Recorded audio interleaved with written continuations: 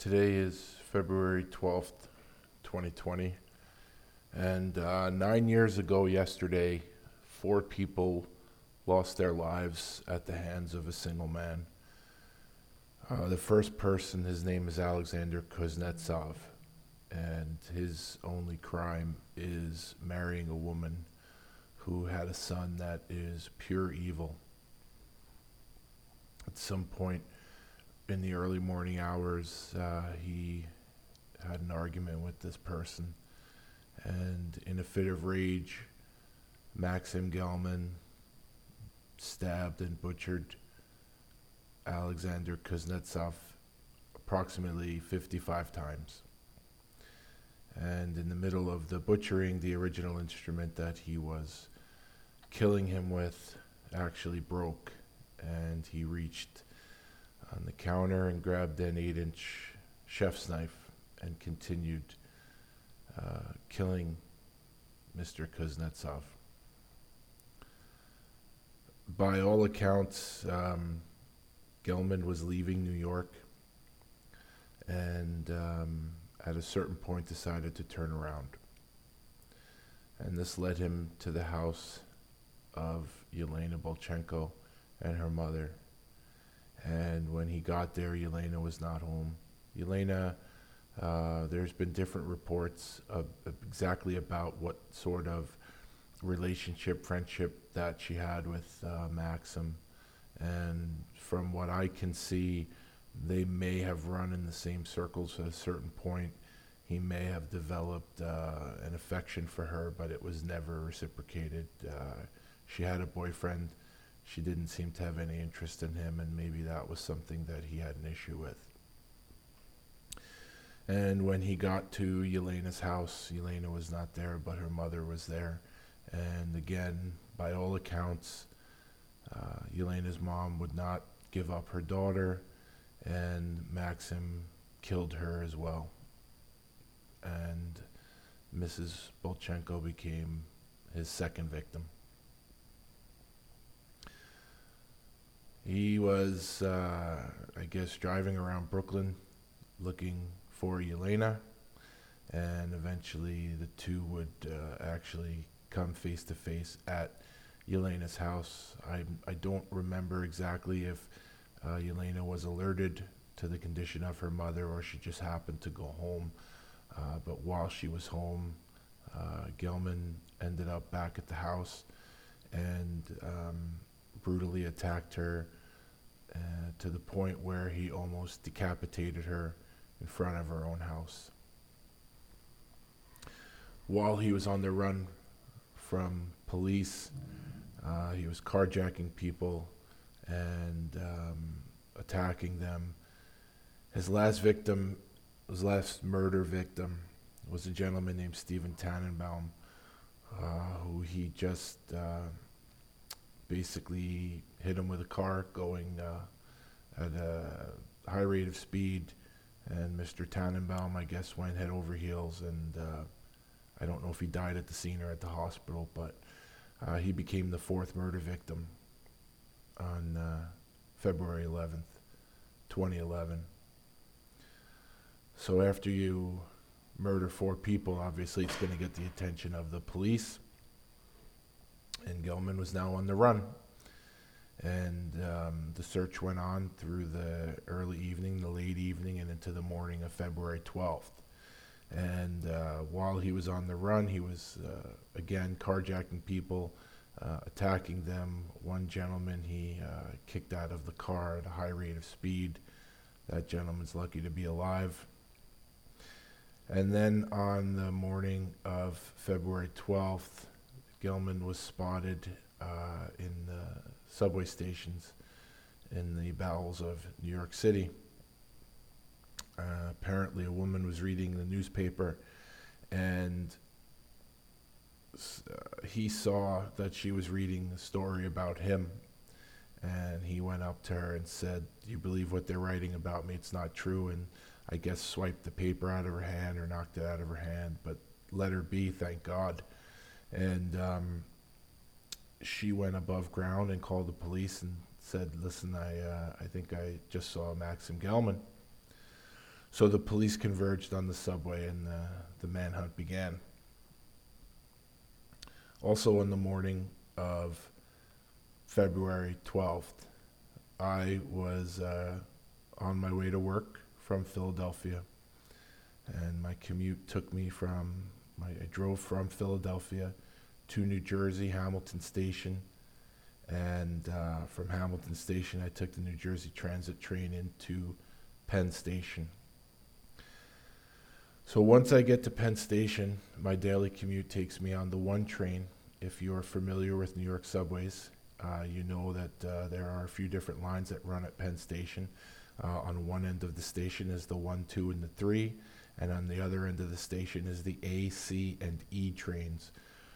I take the 1 train every day because it runs local and a few stops. It goes Penn Station, then 42nd, 50th, 59th, and 66th. And 66th is where I get off. If I take the express trains, I have to go to 72nd and then walk 6 blocks backwards. This particular day, though, they were working, I guess the construction workers were working on the one track, or working on some tracks, because they were all running. And the only thing was they were all running express. The 1, the 2, and the 3 were all running express. So when I got to the platform of the 1 train, which is something I do every day, I saw that it was running express. And this had happened numerous times before. And never once did I ever think to go to the express track. And the only advantage of going to the express track would be double the trains. So in theory, I would get to work quicker because double the trains aren't on that track. The chances of a train hitting the express track are twice as good as a train hitting the local track. Regardless of which train I take that day, the 1, the 2, or the 3, I'm expressing the 72nd and I'm walking back down to 66th Street. And this has happened numerous times before, and it has happened numerous times since. I've never once gone to the express tracks except for that day. So that day, I make my way to the express tracks. First train that pulls up is an Uptown number 3. I get on the front of the train, the first car. I generally go towards the front or the back. If you're familiar with New York subways, you know most people get on in the middle, and the front and the back of the train, while I would never say they're empty, they tend to have a little more space in terms of less volume of people. So this particular day, I got on in the first car, and I sat basically right behind the motorman. The motorman is situated in the cab of the first car of the consist of the train, and the mechanism to drive the train is on the right side of the cab. I was on the other side of the wall from the motorman, sitting in the two-seater. Now, this is where my world and Maxim Gelman's world will converge. So I get on the train, and the doors do not close right away. And eventually 2 police officers get on the train. And I've been on the subway a million times where cops have gotten on the train. They either stay on for 1 stop or they stay on for multiple stops. And but they always stay in the part of the train with the passengers. I've never once seen them go into the cab with the motorman. Well, this particular day, the 2 police officers that got on did go in to ride with the motorman, which I thought was a little weird, but whatever. You know, I didn't know what exactly was going on. But what was weirder was, when they went in, the train didn't move right away. And eventually the doors closed, and we started crawling. Subways, even when they go slow, they don't go this slow. We were literally crawling, and it was noticeable. But what else was noticeable was that a gentleman came up to the door that leads to the motorman's cab and starts banging on the door, and this is literally happening right in front of me. and he's banging on the door, and he says, "Let me in." And the person on the other side of the door says, "Who are you?" And then the person that's in front of me says, "I'm the police." The voice on the other side of the door says, "You're not the police." And with that, the person walks away. So it was kind of a weird incident, but it's New York City, so I don't ever think twice about anything because it's New York City. It's a cesspool, and and I mean, it was, in 2011, it wasn't as bad as it is now, but it's disgusting. So the gentleman walks back, and I'm sitting there going, okay, well, whatever, that was weird, but whatever. As soon as that man walks back, another man that was standing next to me bolts to the door and is tapping on the door and looking over his shoulder and tapping on the door and looking over his shoulder. And this guy is scared shitless. He is absolutely petrified. I can see the look in his eye. I can see the fear in his eye. He is trying with every fiber of his being to get the police to come out, and nobody comes out. And as he's looking over his shoulder, the first guy starts making his way back up to the area of the door. Now, keep in mind, this door has a window, so you can see through the window either way. So when this first conversation, "Let me in, who are you," is going on, the person who eventually turned out to be Maxim Gelman, who thinks he's having a conversation with the motorman, is actually having a conversation with police officer Terrence Howell. But he doesn't know this. Now, Terrence Howell knows who he's having a conversation with, because Terrence Howell and his partner, Tamara Taylor, are on the subway for one reason. They are looking for Maxim Gelman, the person who's on the other side of the door, banging on it, wanting access to the motorman's cab. So getting back to where we were in the story, as the first gentleman comes up, the second gentleman, who is in a panic, hightails it back next to me. The first guy, again, Maxim Gelman, he walks up. He stands about 3 feet from the door, about 2 feet from me. He looks down at me. I look up at him, and he reaches into the back of his jacket. He takes out an 8-inch chef's knife, looks down at me and says, "You're going to die, you're going to die." And without even thinking, he just pumps that knife right into my face, below my left eye.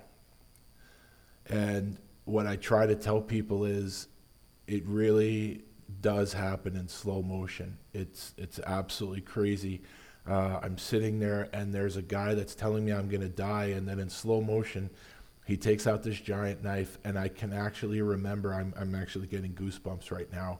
I remember looking at the blade and seeing how dirty it was. And at first, I thought it was dirt or some sort of filth, and I later found out that it was just dried blood from the other victims. So he pumps me in the face, and now I have a decision to make. We're either going to fight, or I'm going to let him carve me like a pumpkin. And it's not that I even really thought about it. It was just instinct. So I shot in for his legs. I say I was going for a single leg takedown, and it was absolutely 100% the absolute worst single leg takedown ever, because I shot in too high, and it ended up being more like a football tackle.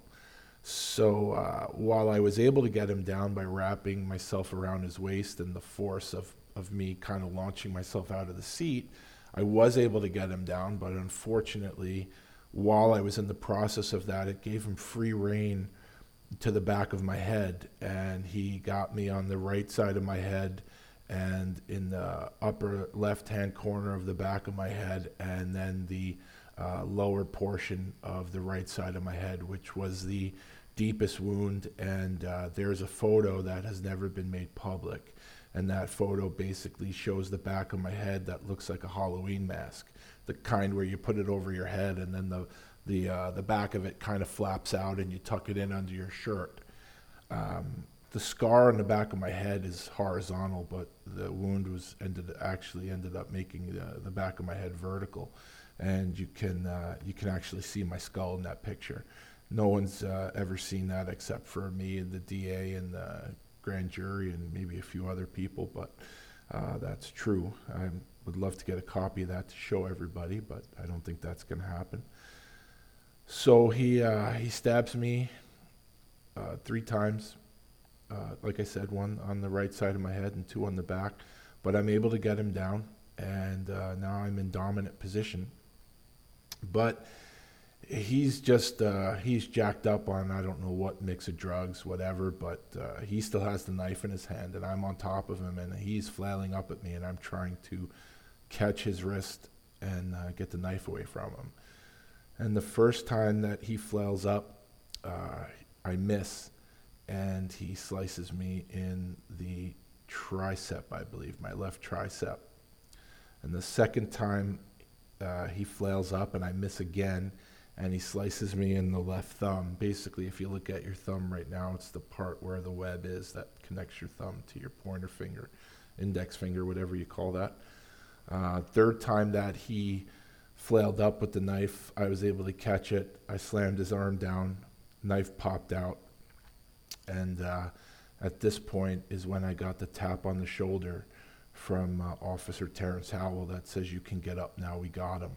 And yeah, so if you're thinking to yourself, wait a second, where were the police during this whole thing? They were watching it from the motorman's compartment through the window and only sprang into action once he was down and disarmed. So I, at this point, had lost a lot of blood. And I got up and I sat on the subway seats and I watched Terrence Howell, who's a large man, struggle to get Maxim Gelman in cuffs. I saw his partner, Tamara Taylor, make no effort to get on her knees and help him, only asking him if she should mace Gelman.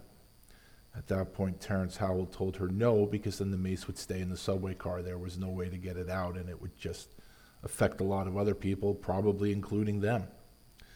So he said not to do it.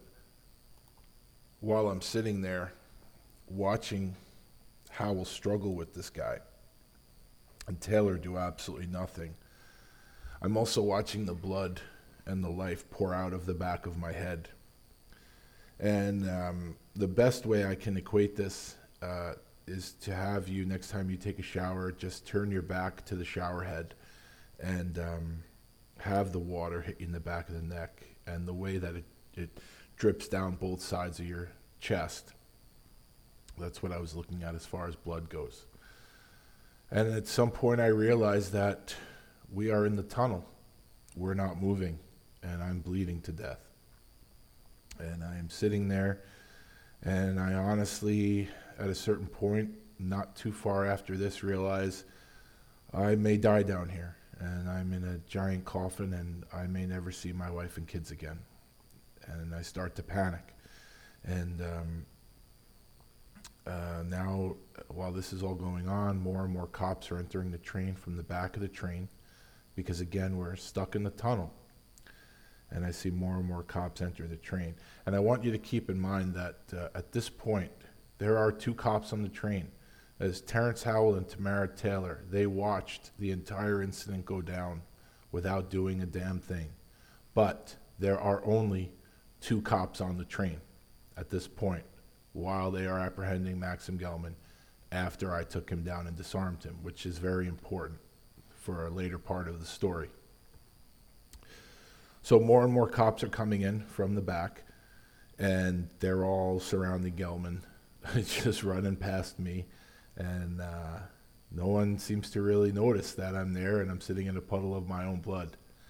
And eventually, a man who I found out later, his name is Alfred Douglas, who's a construction worker. Alfred Douglas just starts yelling at all the passengers, saying, "Nobody's going to help this guy. You're going to let him die. Nobody can help him. Does anyone have any paper towels or napkins or anything?" And I believe a woman gave him some napkins or tissues. And He basically applied pressure to the deepest wound on the back of my head, and I believe I'm here today because of Alfred Douglas, and only Alfred Douglas, not Terrence Howell or Tamara Taylor at all. While I'm sitting here on the train, bleeding to death, in the tunnel, not moving, we're sitting there for 5 minutes, 10 minutes, 15 minutes, and we are not moving, and I am shitting myself because I am scared to death that I'm going to die down here. And a cop walks by me, and I grab the wrist, and I say, hey, are you married? And they say, yeah, I am married. I go, I'm married too. I said, I'd like to see my wife. I got to get to a hospital or I'm going to die. Yeah, don't worry, we're going to get the train moving. I said, why aren't we moving? Well, we stopped the train and turned the power off because the other cops are on the tracks, and we can't turn the power on until we know they're all off. So I said, okay, I'm going to sit here and bleed to death and wait for the power to come back on, but okay. So more time goes by, more time goes by, and more time goes by, and I am starting to come to the realization that I'm going to die, and that is a horrible, horrible thing to come to terms with. I am literally sitting there waiting for my life to start running, flashing before my eyes, because I don't see any end in sight. There was one officer who had come over and asked me if I was okay, and I told him no. I said, we got to go. But then he kind of went off and did his own thing with everyone else, because at this point, Gelman was still on the train, and it takes 1 million officers to handle this guy and nobody to come pay attention to me. Thank God for Alfred Douglas. Another cop walks by, grab him by the wrist, and I go, hey, do you have kids? Yeah, I have kids. I go, so do I. I got 2 little boys, and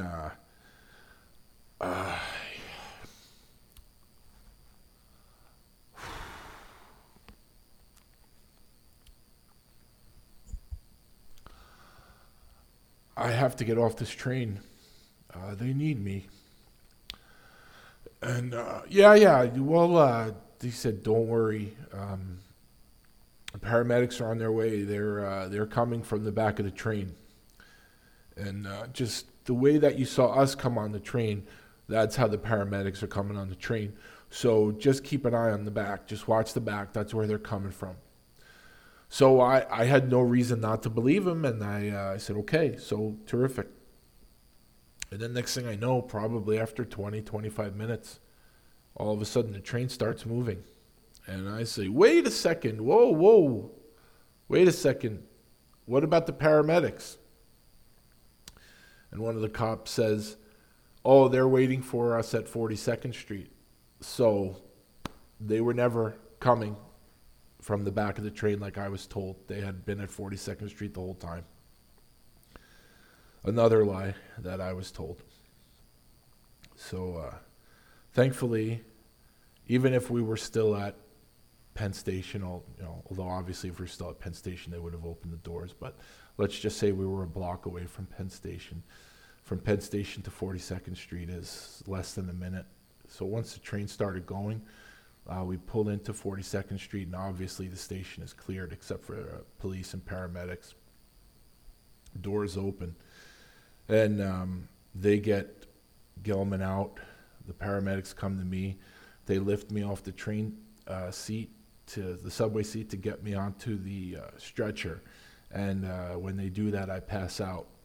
And but when I pass out, I can hear what's going on. It's sort of like when you're at home, and you're dozing off, but you can kind of hear the TV or whatever's going on around you. So while my eyes were, I don't even know if my eyes were closed, to be honest. I actually think I remember someone saying they were open, but I can't confirm that. But I heard everything that was going on behind me, and I heard them trying to get me to come back and wake up. And the female cop was Tamara Taylor. She was behind me talking. I don't know if she was talking to Howell or one of the other cops. And I heard her talk about me, and one of the words she used to describe me was likely. I don't know what that means, but I wake up, and now this is the first time I'm feeling any pain. The whole time that everything had gone on, through the altercation with Gelman, through the being stabbed 7 times. I guess the adrenaline, I never felt any pain. You feel your heartbeat through every part of your body, but you don't feel any pain. And when I woke up from passing out, that is when I felt pain. And it's the most indescribable, excruciating pain I've ever felt. And I basically have said it's kind of like lighting your head on fire and just pouring gasoline on your head, lighting it on fire. It was that bad. And so they carried me up the stairs, and a cop, I don't know if he was making a joke or he was just an ignorant asshole, but he says, "Is that the perp or the Vic?" And I said, "Come on, man. I'm not the perp. Come on, give me a break." But they load me into the ambulance, and the paramedics could not have been better. Luckily, it was early. There wasn't a lot of traffic in New York that early in the morning. And I'm basically telling them, "Man, keep me awake, keep me alive. I can't die. Please don't let me die." I am basically begging for my life. I want I want the paramedic to talk to me and keep me alive. I know that I had asked him for some painkiller, and he said, "Look, we can't keep any painkillers back here. They wouldn't last too long." And when he said that, I said, "Yeah, that makes sense," and everything. But fortunately, we kept talking the whole time.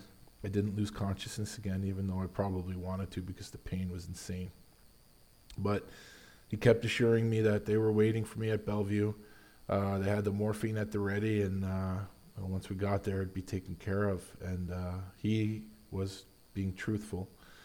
And before I knew it, we were at Bellevue. They were getting me out of the ambulance, and we're going through the doors, and we go to this room, and there's got to be 10, 15 people. Next thing I know, there's 5 more people, 10 more people. There's a room full of people. And they're cutting my clothes off me, and I know I said, "Hey, everything is up here on my head and my hands and my arm." And they go, "Well, we just got to check." And obviously they have to check, but it's a smart thing. You're in a knife fight. You don't know everywhere you're cut. But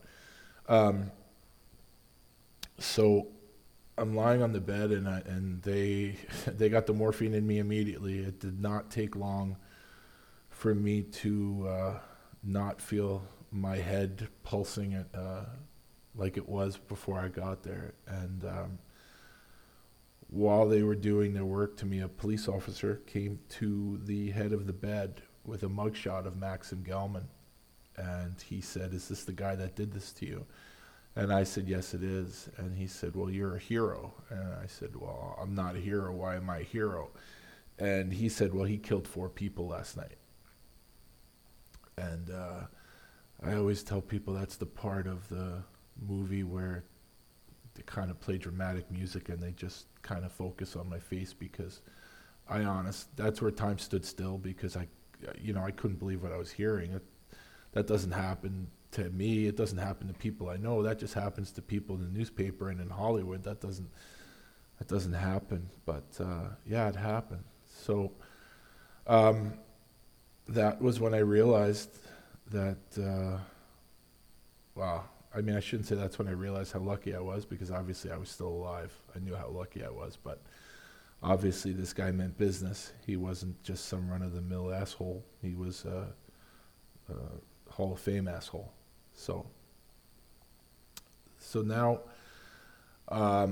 they take me, once they get me stabilized, they take me to a room, and now they're going to examine me and decide how they're going to go about putting Humpty Dumpty back together again. And the doctors there were phenomenal. There was one plastic surgeon who looked at my thumb.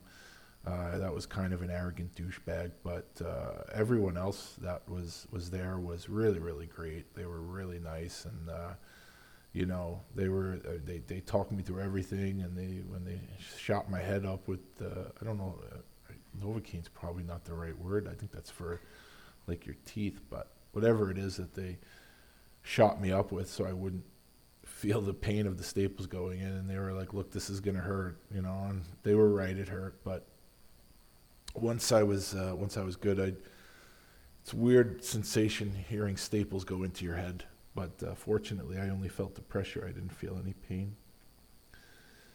And once they got me stabilized, I was talking to some of the detectives, and now the tough part was that I had to get in touch with my wife, who was back in Philadelphia working.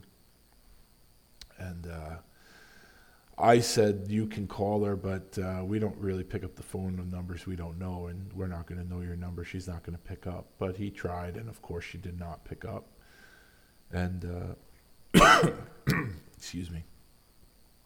And I said, give me my phone, I'll call her, and I'll let her know what's going on. And so I call her, and she picks up the phone, and she was always very, very busy on Saturday mornings doing the books for a local health club. And so I remember, and I said, and there was an incident on the subway. I was stabbed a bunch of times. I'm in the hospital.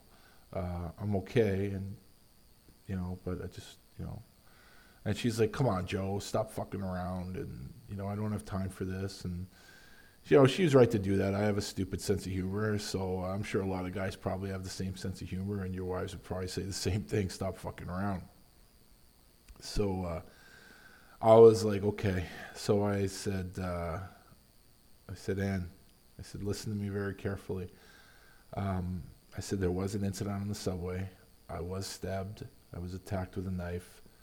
I'm telling the truth. I am at Bellevue Hospital. I'm okay. But you do need to come up here. And that's a tough part of the story for me, because I kind of felt like I felt the life kind of drain out of her there, and I just heard her screaming, and I just said, look, I'm going to hang up, and the detective's going to call you and give you the details. And that was tough. So then after that, I had him call my sister, who at the time was a New York City police officer, and give her the details, and then she could pass it on to my mom, and they can come in. So basically he reached out to my wife. He basically filled her in as much as he could, and my wife went home, packed a bag, and grabbed Joey and Dom and made the trip up from Philadelphia. And this is a tough part for me to talk about, because this is the worst part. I'm sitting here with my head is lumpy and cut and stitched and stapled, and I'm in a panic because my wife and kids are driving up, and they don't know what they're driving into. So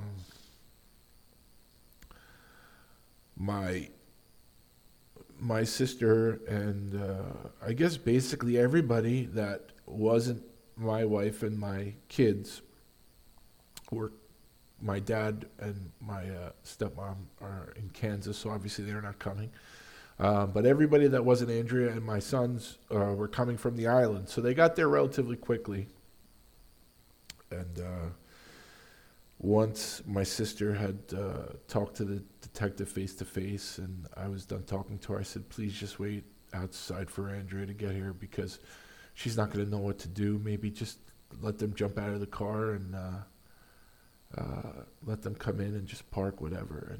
And I just basically lied in the bed and waited for Andrea and the boys to get there. And I heard, I think it was Dominic I had heard. And I remember that I waited for them to peek through the curtain. And that was awesome.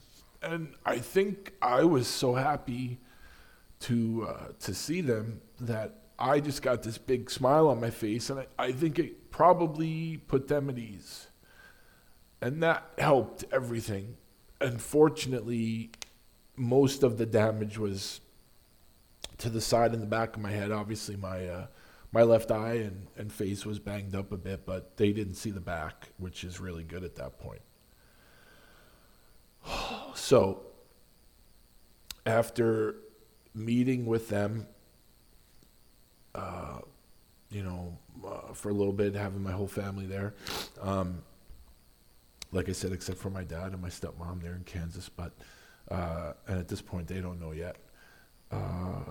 Everyone goes home, goes back to Long Island to my mom's, except for Andrea. She kind of stays back and hangs with me and everything else. So they put us in a room, and now we're just kind of hanging out. I'm resting, listening to the many messages I have on my phone because now it's in the news. So people are putting two and two together, or they're putting my face or my name out there. So now my phone's going crazy. So I'm listening to some of the messages. And we have the news on, and I hear the anchor say, well, coming up, Mayor Bloomberg and Commissioner Kelly addressed the media about the apprehension of Maxim Gelman. So Andrea and I say, okay, let's keep this on. And when they come back from commercial, they go to Mayor Bloomberg, and Mayor Bloomberg says, thanks to the swift action of NYPD officers Terrence Howell and Tamara Taylor, and off-duty officer Marcelo Razzo, the police were able to apprehend Maxim Gelman on an Uptown number 3 train earlier this morning. And I'm sitting there and I'm on the morphine and I'm kind of in a relaxed state as much as I can be. And I look at Andrea and she looks at me, and I was like, did he just say what I think he said? And yeah, she was pissed, and I was as pissed as I could be in that state. And I go, why would he say that? And I said, there were just 2 cops there, but I was like, okay, but I never forget that. And, the rest of the night was kind of just, talking to my wife and spending time with her, and just real fortunate that I'm still around. And just having the medical personnel check on me, so be it. Didn't sleep much, obviously, and it's not that I was having nightmares or anything.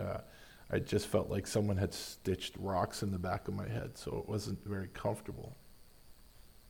So Sunday morning comes, and they say, well, we're going to let you go today. And I go, really?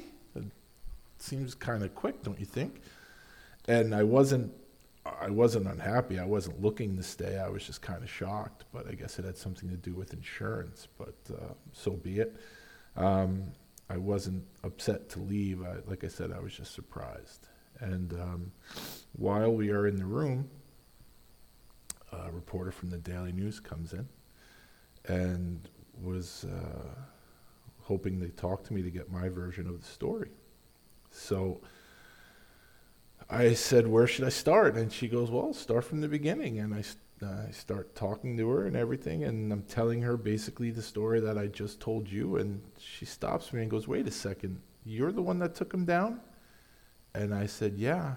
And she goes, well, that's not what the police are saying. And I said, well, I don't know exactly what they're saying, but this is the truth. And she's like, wait a second. So she has a copy of that Sunday Daily News. She has a copy of the Post. And it's just the story that the police are giving are about these hero cops. And I said, well, that's not what happened. I said, that's, I have all these wounds on me. That's from hand-to-hand combat with someone with a knife. So she says, go on, please continue. And so I tell her the rest of the story, like I said, that I told you guys. And she says, oh, can I have an exclusive? And I said, listen, I have to assume that you're not the only reporter that's going to want to talk to me. So I understand everyone has a job to do, so I don't want to give you an exclusive. You are the first one, though, so I would take it and run with it until the others come. And she said she'd be in touch, and I gave her the whole story. And a little while later, a reporter from the Post came, and basically the same thing happened until the hospital people came in and kicked them out, even though I told them it was okay. And they were like, no, they have to go. And I don't know if that was something that the police or the city didn't want them there, because I don't know if the news story had broken yet, but they were kicking them out. And my aunt and my cousin came, and they told me there was a reporter downstairs from the New York Times that they wouldn't let up. And again, this just all seemed weird to me. I'm telling them it's okay, but they would not let them up.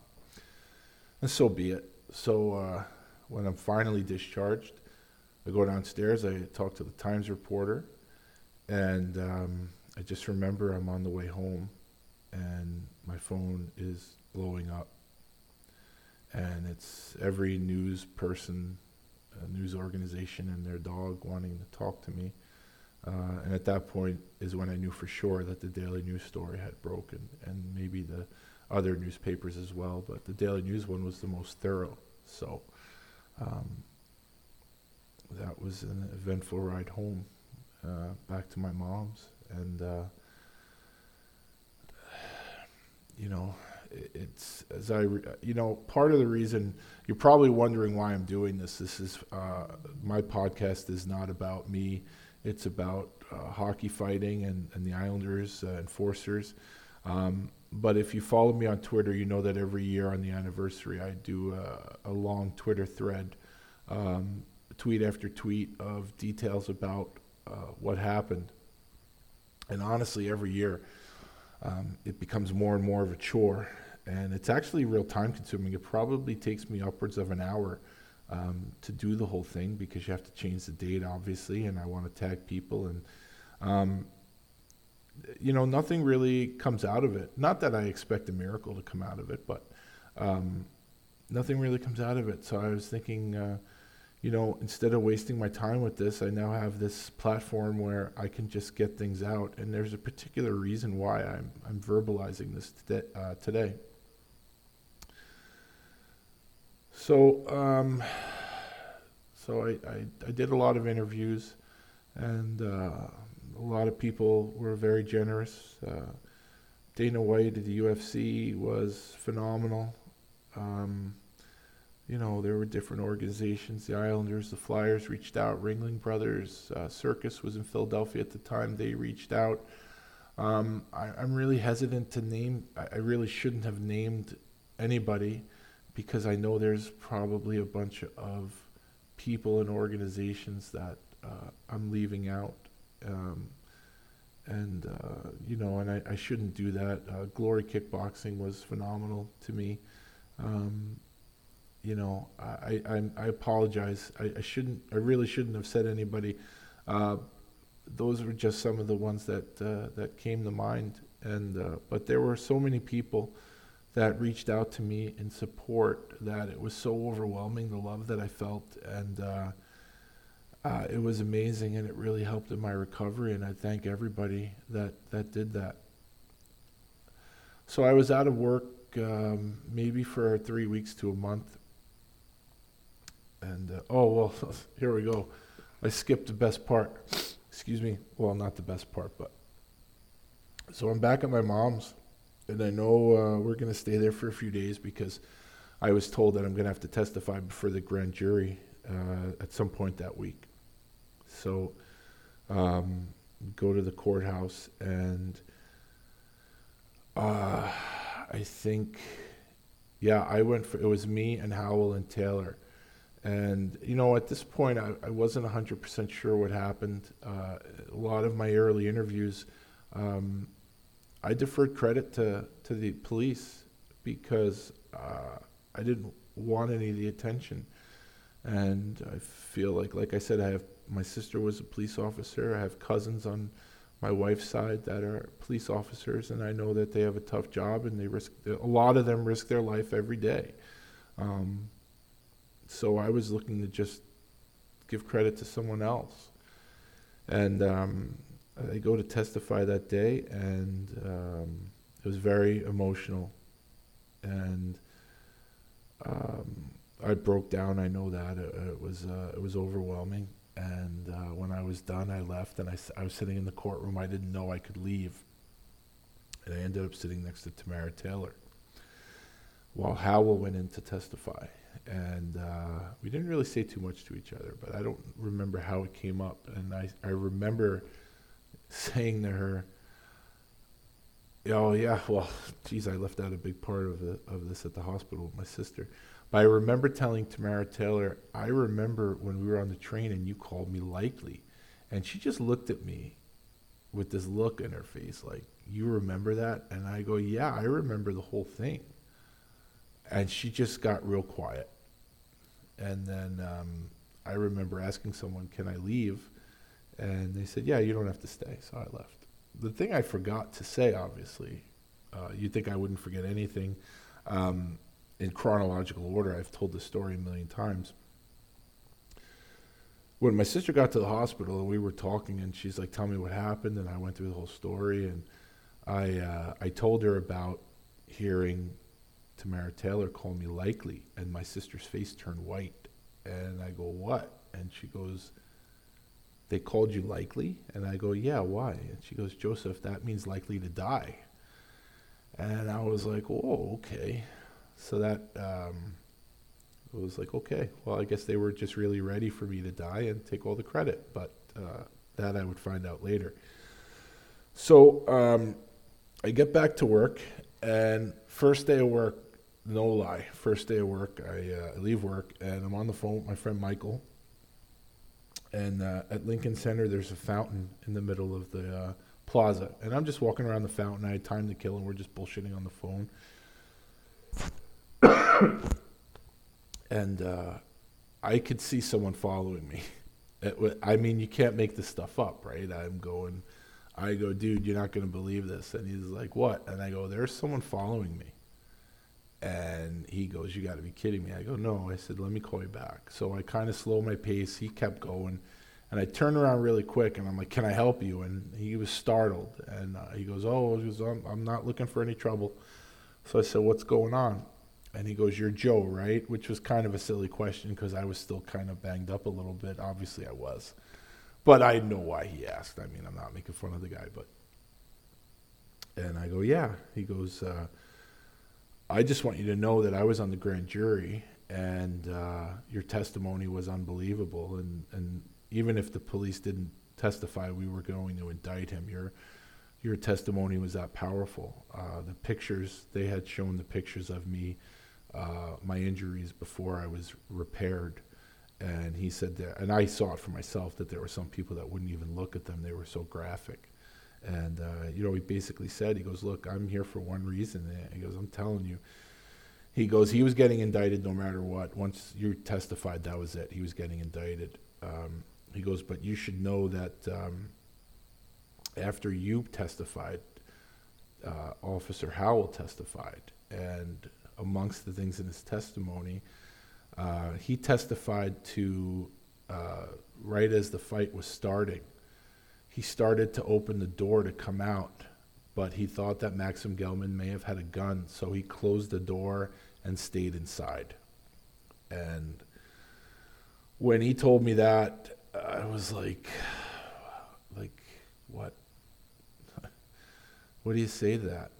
I'm like, I remember saying, are you sure? And he goes, yeah. He goes, we were all looking at each other, and we were like, what? This can't be real. Like, he's testifying to this. This is what our tax dollars are paying for. And he told me that once Howell left, basically the grand jurors, probably dramatic to say, surrounded the assistant district attorney, but basically said, hey, can we bring this guy up on charges? He basically just admitted that he didn't do anything, that he hid for his own safety. And I think they were told, well, that's not what the focus is about or anything like that. But it kind of basically proved to me any doubts that I had, that they basically hung me out to dry. So now, armed with this knowledge, I had to take the train ride home back to Philadelphia and basically tell my wife and my kids what I had just learned. And obviously we got a lawyer because this was ridiculous, and I wanted people to be held accountable. It's not just hockey I want people to be held accountable, it's actually real life. So someone had suggested a lawyer. We hired him. I liked him a lot. I liked his attitude. He kind of had this pit bull mentality, and I was very happy with him. And he basically told me what he thought was going to happen, and that he would we would take my statement, whatever, and we had a few meetings, and he said, okay, this is going to happen, this is going to happen, this is going to happen, and okay, no problem. So he says, all right, so what's going to happen is we're going to file the motion, and then we'll do discovery, and then they're most likely going to file a motion to dismiss, which we'll fight. Okay. So we file the complaint, and even before discovery, they filed a motion to dismiss. And I think that kind of surprised everybody. Well, it surprised me. Like I said, I don't have any experience with this, but I thought we would do the discovery phase, and but they filed a motion to dismiss. Before that, Andrea and I had actually gone to the city to speak with the insurance adjuster for the city, and I remember at the end of it, he wanted to speak to my lawyer alone. And when he came back to us, he basically said that the adjuster told him that I was pretty much the worst nightmare for the city because I remembered everything and that I was well-spoken. I didn't have a record. There was really nothing on me that they could say, well, look, he's done this in the past, he's done that in the past. And I spoke clearly and concisely, and I remembered every single thing. So that made me feel really good, thinking, okay, we have a case. I'm going to have these people held accountable. But like I said, then they filed a motion to dismiss. A couple of things you should know. There's a report that I don't know if it's a report or whatever. My sister knows what it is. It's like it's like 2 letters and 2 numbers, like an MR24, something, whatever it is. It's basically when they run you through their system to see if you've ever been arrested or ever had any problems. And from what I've been told, the police did that twice. They did it the first time when I announced the lawsuit, and then they did it again. Or they did it when the incident first happened, if I'm not mistaken, and then they definitely ran it again when we announced the lawsuit. And as you may imagine, both times they came up with absolutely nothing. Also, I remember they had a couple of detectives come to my job to swab my mouth, and I thought that was weird for the victim. But I have nothing to hide, so I said, okay, swab my mouth, swab away. So, excuse me. So they swabbed my mouth. So they can run whatever reports they wanted to run. They can swab my mouth. They could swab my ass. They could do whatever they want. They weren't going to find anything, and they didn't. And I believe once they ran through everything they could possibly do to discredit me and realized that they can't, that's when they filed the motion to dismiss to get rid of me. And basically, their motion to dismiss had absolutely nothing in it that applied to my case. There were cases in there about broken fences, about stolen cars, about, I don't even remember, it was so long ago, but just ridiculous things that had absolutely zero to do with my case. So at a certain point, my lawyer calls me, and he goes, look, I have bad news. He goes, I've met with a bunch of my colleagues, and I really don't see any way that we're going to be able to fight this motion to dismiss. It's pretty strong, and he goes, it's not just me, it's a bunch of other people, and we've met, and we're racking our brains, and we just don't see any way we can fight this. So I said, okay, what can I do next? And he said, well, you have a few options. He goes, one, you can just withdraw the case, and then, that's it, it's over. He goes, or you can try to find another lawyer. He goes, but honestly, he goes, I think you're going to have a hard time finding a lawyer that's going to be able to see something that we couldn't see. And he didn't say it out of arrogance. He was genuinely sincere. I could hear it in his voice, and I trusted him 100%. And I said, okay, but I don't think I'm going to find a lawyer that's going to do this on contingency like you did. He goes, probably not. He goes, because what will happen is he'll take your files, and he'll see what we had, and it's going to be hard for him or her to do it, so probably not.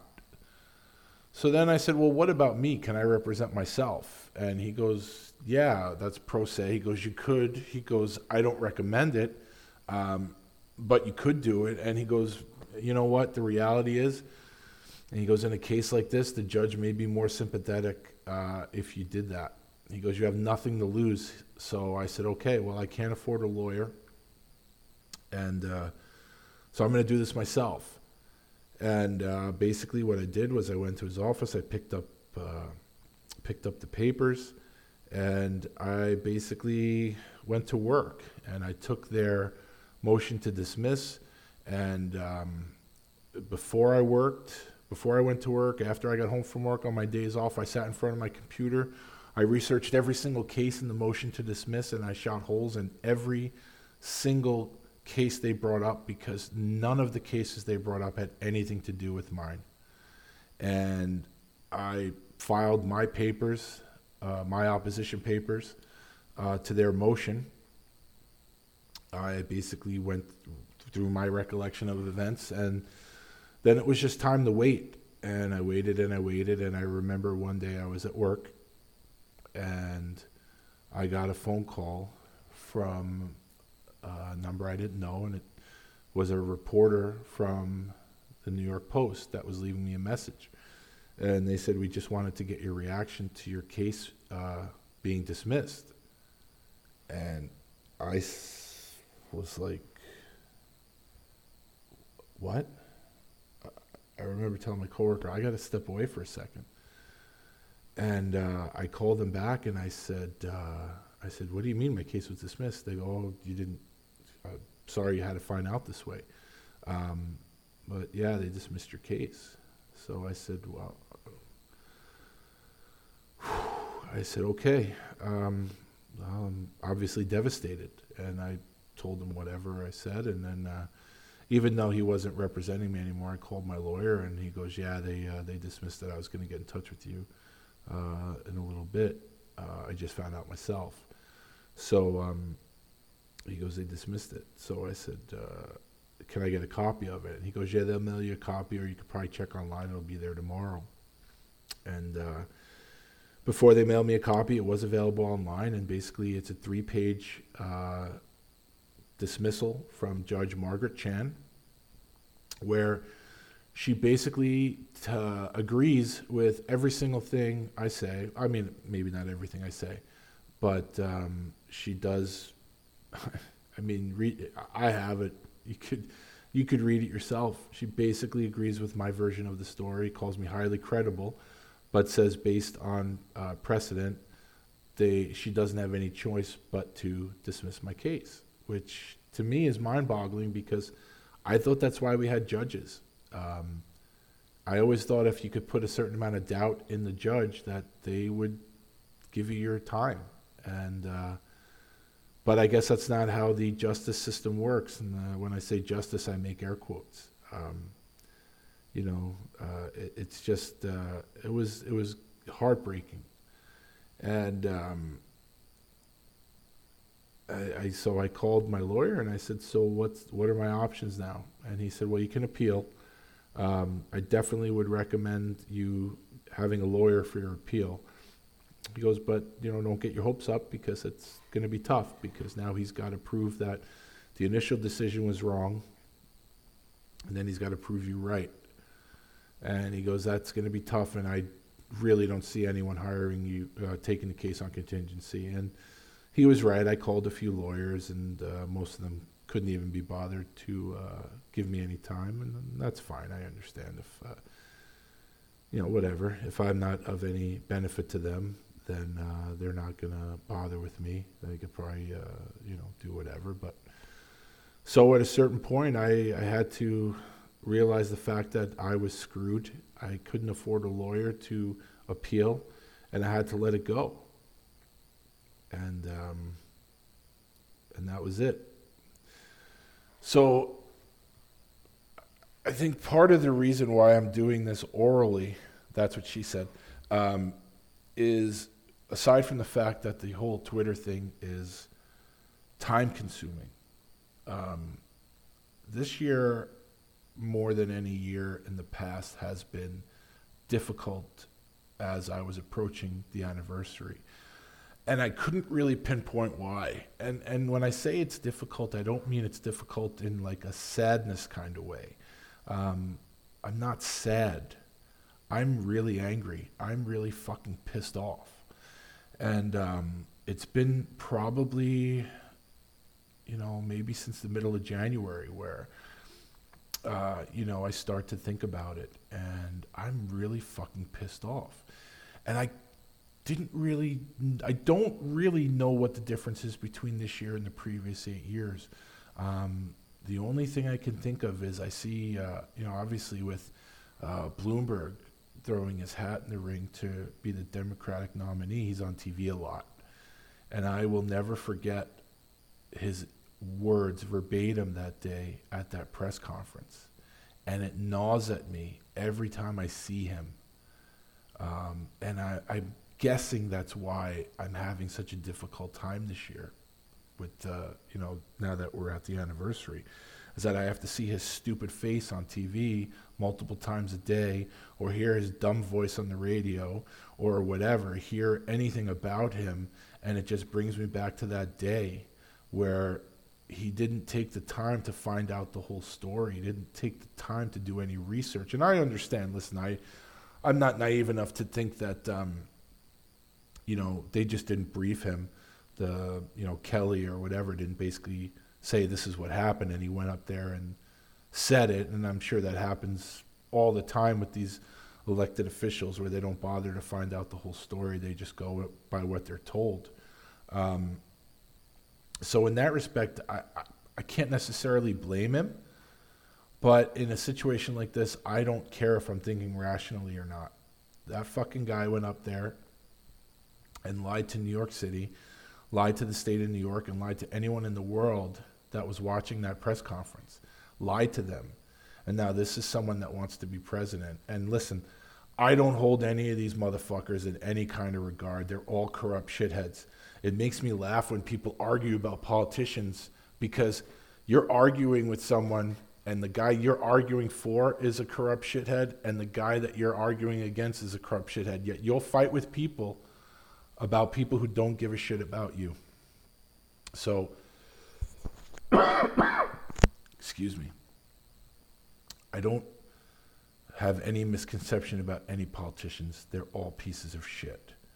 And none of them, the ones that I reached out to when I was in my time of need to help me with this, not a single one could be bothered even replying to a letter or an email or anything. And they could not, including Cuomo, who my mother had written to, couldn't be bothered. I think he sent back a form letter because he's a fucking asshole. And obviously he's proving that now with how he's ruining the state. But these guys are all pieces of shit. And that day, Bloomberg lied to everybody. Lied to every single person that saw that. And I now have to see his stupid head on TV every day. And I think, and as I'm listening to myself now, I'm like, yeah, this might be it. You sound pretty angry. I think that may be why this year is tougher than the most of the other years. Actually tougher than all of them, because I was screwed. Like for most people, you get attacked by a spree killer, and the spree killer is the person you hate the most. And while I have no use for Maxim Gelman, and I pray for the day when I get the phone call that he hung himself so I can go piss on his grave, it's never about him in this. It's never about him. He's basically someone that attacked me with a knife. We had a fight, and it was over. And I survived. He did a number on me. It's like, I'm not going to say, everyone's like, well, you did this. I mean, listen, he did a number on me. If you looked at the both of us afterwards, he didn't have a scratch on him. And I got stabbed 7 times. So he did a number on me. But when you break it down to its most basic thing, Maxim Gelman and I had a fight. And he had a weapon, and I didn't. And I did what I had to do. And I'm lucky to be here. Maxim Gelman is a scumbag. He's a criminal. you're not supposed to have faith in criminals. They're scum, they're pieces of shit.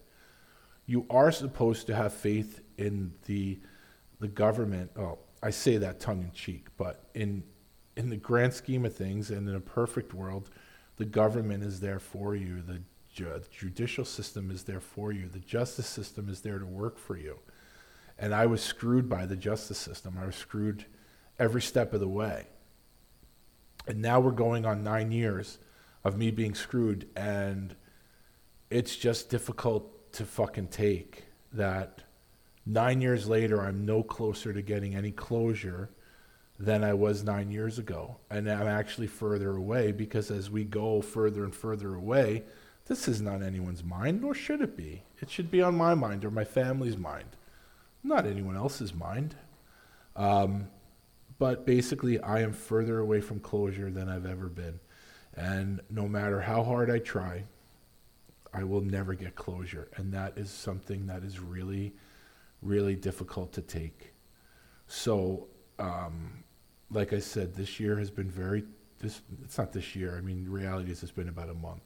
And it's been really difficult for me to kind of suppress this anger that I have inside of me.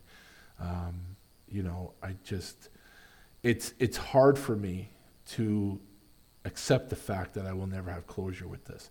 That the city was so petrified to get me on the stand because they knew that I had the truth on my side. They wanted no part of me. I'm not one that's really, I'm not one to pump my own tires. I'm really not. Like, I think I'm a pretty humble guy. I'm pretty confident in things that I know what I'm talking about. But in general, I'm just a regular guy. Like, I'm just a law-abiding citizen, and I'm just a regular husband and a dad, and I really only care about my family. I don't need to pump my own tires because I'm nothing. I'm just a regular guy. But I know, and the city knows, and the NYPD knows, that had they had the balls to try me in court, and I use this word and I don't use it lightly, I would have absolutely crucified them, because I have the truth on my side, and they know that. And I guess because they were such, listen, legally, obviously they were smart. They were smart to try to get rid of me. It didn't cost them anything. They never approached me as far as settling out of court. So it was just, hey, let's get rid of this guy. We're going to put a motion to dismiss. We don't have to face him in court and whatever. And listen, they're chicken shit, but they're smart. They're smart chicken shits, because I would have fucking roasted them. And they got rid of me, and it didn't cost them anything but the man hours to write up their bullshit motion to dismiss.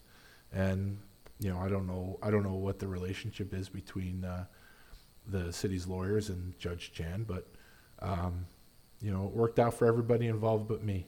And I am having a really hard time not having closure. So anyway, this was a bit of a departure from what you're used to from this show, and I rambled on right now, for over an hour. God damn, I'm sorry about that, but I don't really think there's anything else, but I guess while I don't have closure, if I never have closure, I know there are very smart people out there, and I know my window for appeal is over. It's long gone, but I know there are some pretty crafty people out there in lawyer land. And if anyone has anything creative and they know a way where we can get this back into court, I'm definitely all for it. I don't give a shit. I just want closure. And I don't care if we get back there on a technicality. I am so ready to fight. I am really fired up right now. I've been fired up for 9 years. I just want my day in court. I want closure. And I want to look everybody on that side in the eye, and I want to hear them. I want to hear them stutter, and I want to hear them stammer, and I want to hear them make up stories like they did in their version of events, because I know what the truth is. And I want to see them sweat, and I want to see them cry. And I don't care if I get $1. It doesn't even matter. I don't care. It's not about the money. Listen, if they want to throw money my way, I'll take it. I'm not going to bullshit anybody, of course. Anyone that says, no, I don't want it, that's not true. And the whole time, my whole thing was, let's go to court. And if I lose, I lose. So be it. But at least the system, it's there and it's in place and it's working. But I didn't even get the opportunity. That was taken away from me. And that's my right as a citizen, is to have my day in court. That's my right. And they took it away from me because they were petrified. And it was never about, it was about justice. It was never about anything else, because once they took it away from me, then I just wanted to get back in there, and I wanted to embarrass them. I wanted to make them pay. I wanted them to be held accountable. And I don't think there's any way to do that now. But if anyone out there has anything creative and a creative way to get this back into court, I'm all for it. I'm ready to go. I'll go right now. I have no issue with it. I don't need preparation. I know what the truth is. I'll go on the court. I'll go on the stand, and I'll go up against any of their lawyers. I will just say the truth. I don't give a shit. I just want my day in court. I just want some closure. And I know I'm most likely never going to get it. So if you actually listen to this straight through, then I really appreciate you taking the time to listen. If you've never heard the story before, then I don't know if you're prepared for that, but thank you to everybody, and I mean everybody who has ever reached out and sent me a note, mail or email or Twitter or Facebook. The comments from everybody it's really helped me, and continues to help me, and the support from everybody is overwhelming, and you guys are the absolute best, and I really appreciate that. And just know that if anyone can ever figure out a way to get me back into a courtroom against these guys, I'll do right by you, because I will make them pay. And even if my award is a penny, I don't care. I just want them to admit what they didn't do. That's all I want. I don't know if it's an apology. I don't know. I just feel like I need them to know. I need to hear them say it. And maybe that's infantile, I don't know. But I just want to hear them say, we let you down. And we fucked up. And I know that's never going to happen. But, after 9 years, it'd be nice to have some fucking closure. But anyway, so this was kind of a spur-of-the-moment episode. And this is on February 12th.